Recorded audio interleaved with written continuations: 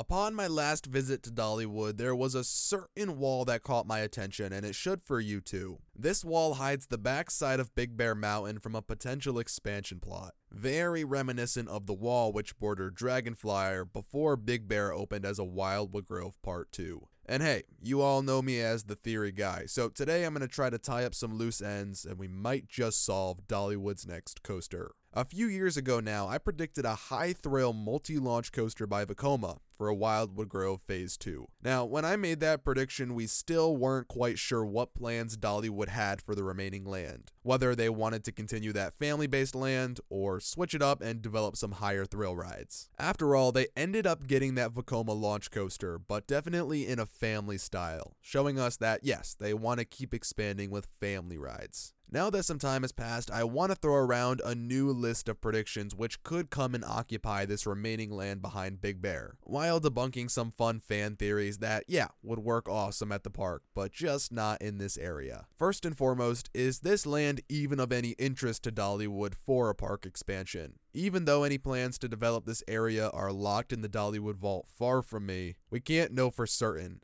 But there are some hints, such as the way Big Bear is laid out. Yep, you heard that right. Big Bear is configured to attach itself to a final Wildwood expansion. Hear me out. Big Bear is a really fun fit for the park, winding in and out of itself. But there's one moment where it sends riders subterranean. It's a strange design choice considering it only goes underground once, and is in the back corner, distant from any other attraction, so it's not trying to avoid anything. It actually would have saved a good amount of money had it just stay above ground. It all looks strange until you see this bridge connects to that expansion plot, acting almost like a pathway in. Of course, it's smart to plan this sort of thing out in advance, and this bridge might just be our first glance at some future plans. It's always smart to try and debunk ourselves, so if this isn't a pathway connecting to a new land, what could it be? At first, I was thinking it could act as some sort of behind-the-scenes access entrance into the land. Wildwood Grove has lots of landscaping that needs keeping up, grass that needs to be cut, trees that need to be trimmed. This could be a subtle bridge to get trucks into that land. But here's my issue with that. Wildwood has already been around for some years, so if they need an entrance in, they would have already built it. And why a bridge? Why not keep the track above ground? There wouldn't be any sort of clearance issue because a part of the track already passes over this path.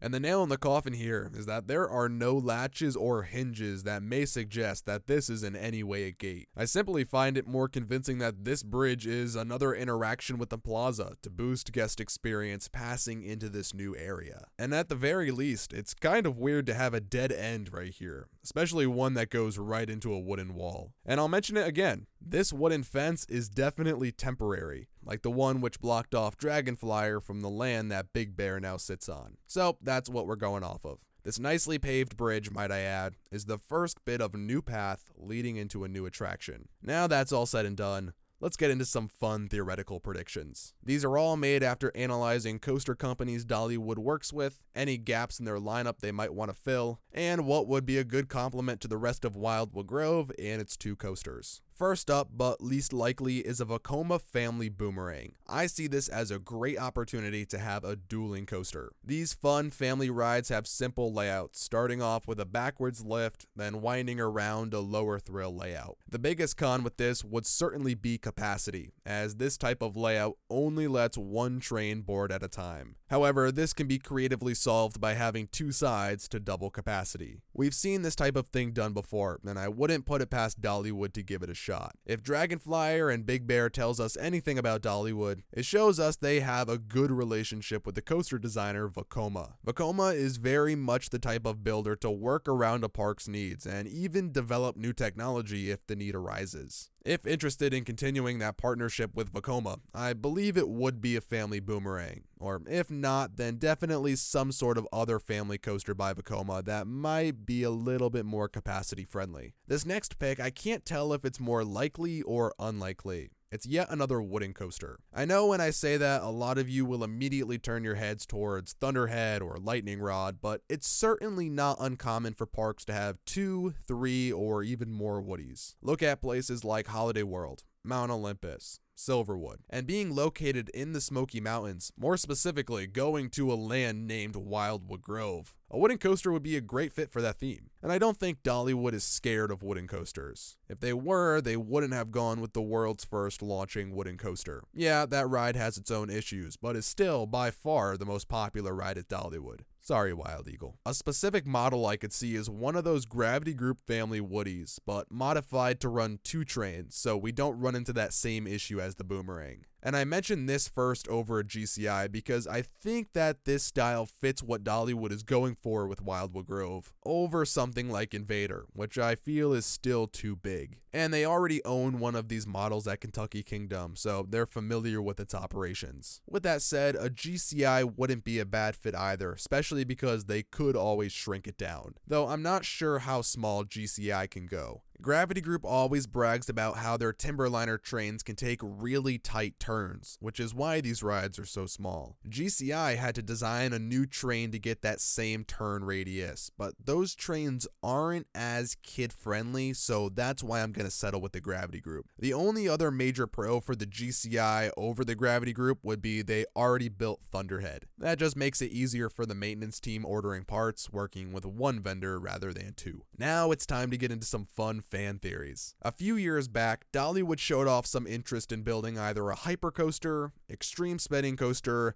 and/or an indoor launch coaster. They did this to see the reception among people like you and myself, but really just led to people like myself over-analyzing where each of these attractions could go in the park. And all of these are, without question, fantastic fits for Dollywood. But 2 of these 3 would work especially well within Wildwood Grove. Believe it or not, the first is the Mock Spinning Coaster. Universal Orlando is currently building their new theme park, which features a Mock family spinning coaster. Time Traveler at Silver Dollar City, a park under the same company as Dollywood, is a ride that's done wonders for that park. Toning that thrill down to the family level would have the same effect at Dollywood. And the one under construction at Epic Universe is made up of some launches and some gentle banking turns, but also has what we call a swing launch. It's a portion of track where the train goes forwards and backwards a few times before cresting a larger hill. This feature has become more popular in recent years, found on rides like Tigris or Pantheon. For a minute, I was also considering a Mauer spinning coaster. It's more of that chaotic spinner for families. Though it'd be cheaper,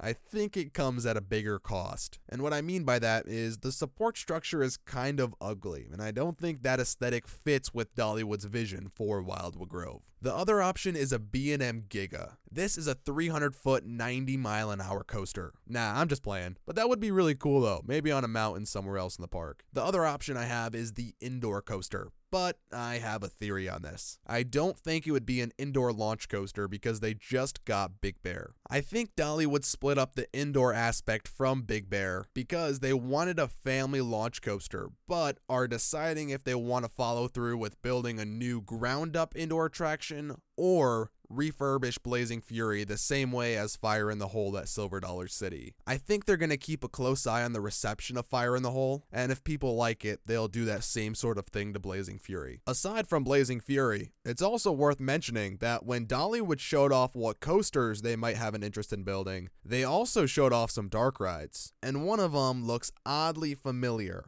Black Bear Mountain. When you read through the description of this ride, you can begin to connect some similarities to Big Bear the coaster. For instance, the Jeep-like vehicles, or the whole theme of the ride being centered around finding a bear. And that's why they built Big Bear, because they didn't want to gamble on the launch coaster side of things, because that's what they wanted anyways. Let's say they don't want to rebuild Blazing Fury. What would be a fun ground-up indoor attraction for Wildwood Grove? Again, I don't think it would be a launch coaster because of Big Bear. So I'm going to go out on a limb here and say we could be getting a mock inverted powered coaster. This coaster is composed of both indoor thematic sections and outdoor coaster sections, but has a very interesting feature where the seats will rotate to turn you towards the action. This greatly improves ride storytelling, almost like a dark ride coaster. It'd be a one-of-a-kind ride in the whole region. And no, I don't think it takes away from Dragonflyer, especially if it's used to expand upon Wildwood Grove's storyline and branch out new variety. Those same people who love Dragon Flyer, like myself, will certainly be queuing up for this. That concludes our list of predictions. If interested in taking part in future prediction videos, consider buckling into that subscribe button down below. What do you think will come to Dollywood over the Big Bear Bridge? Post it down below. I love reading what you guys have to say. Anyways, thank you all for watching. I'm Zach, your go-to for all sorts of theme park media,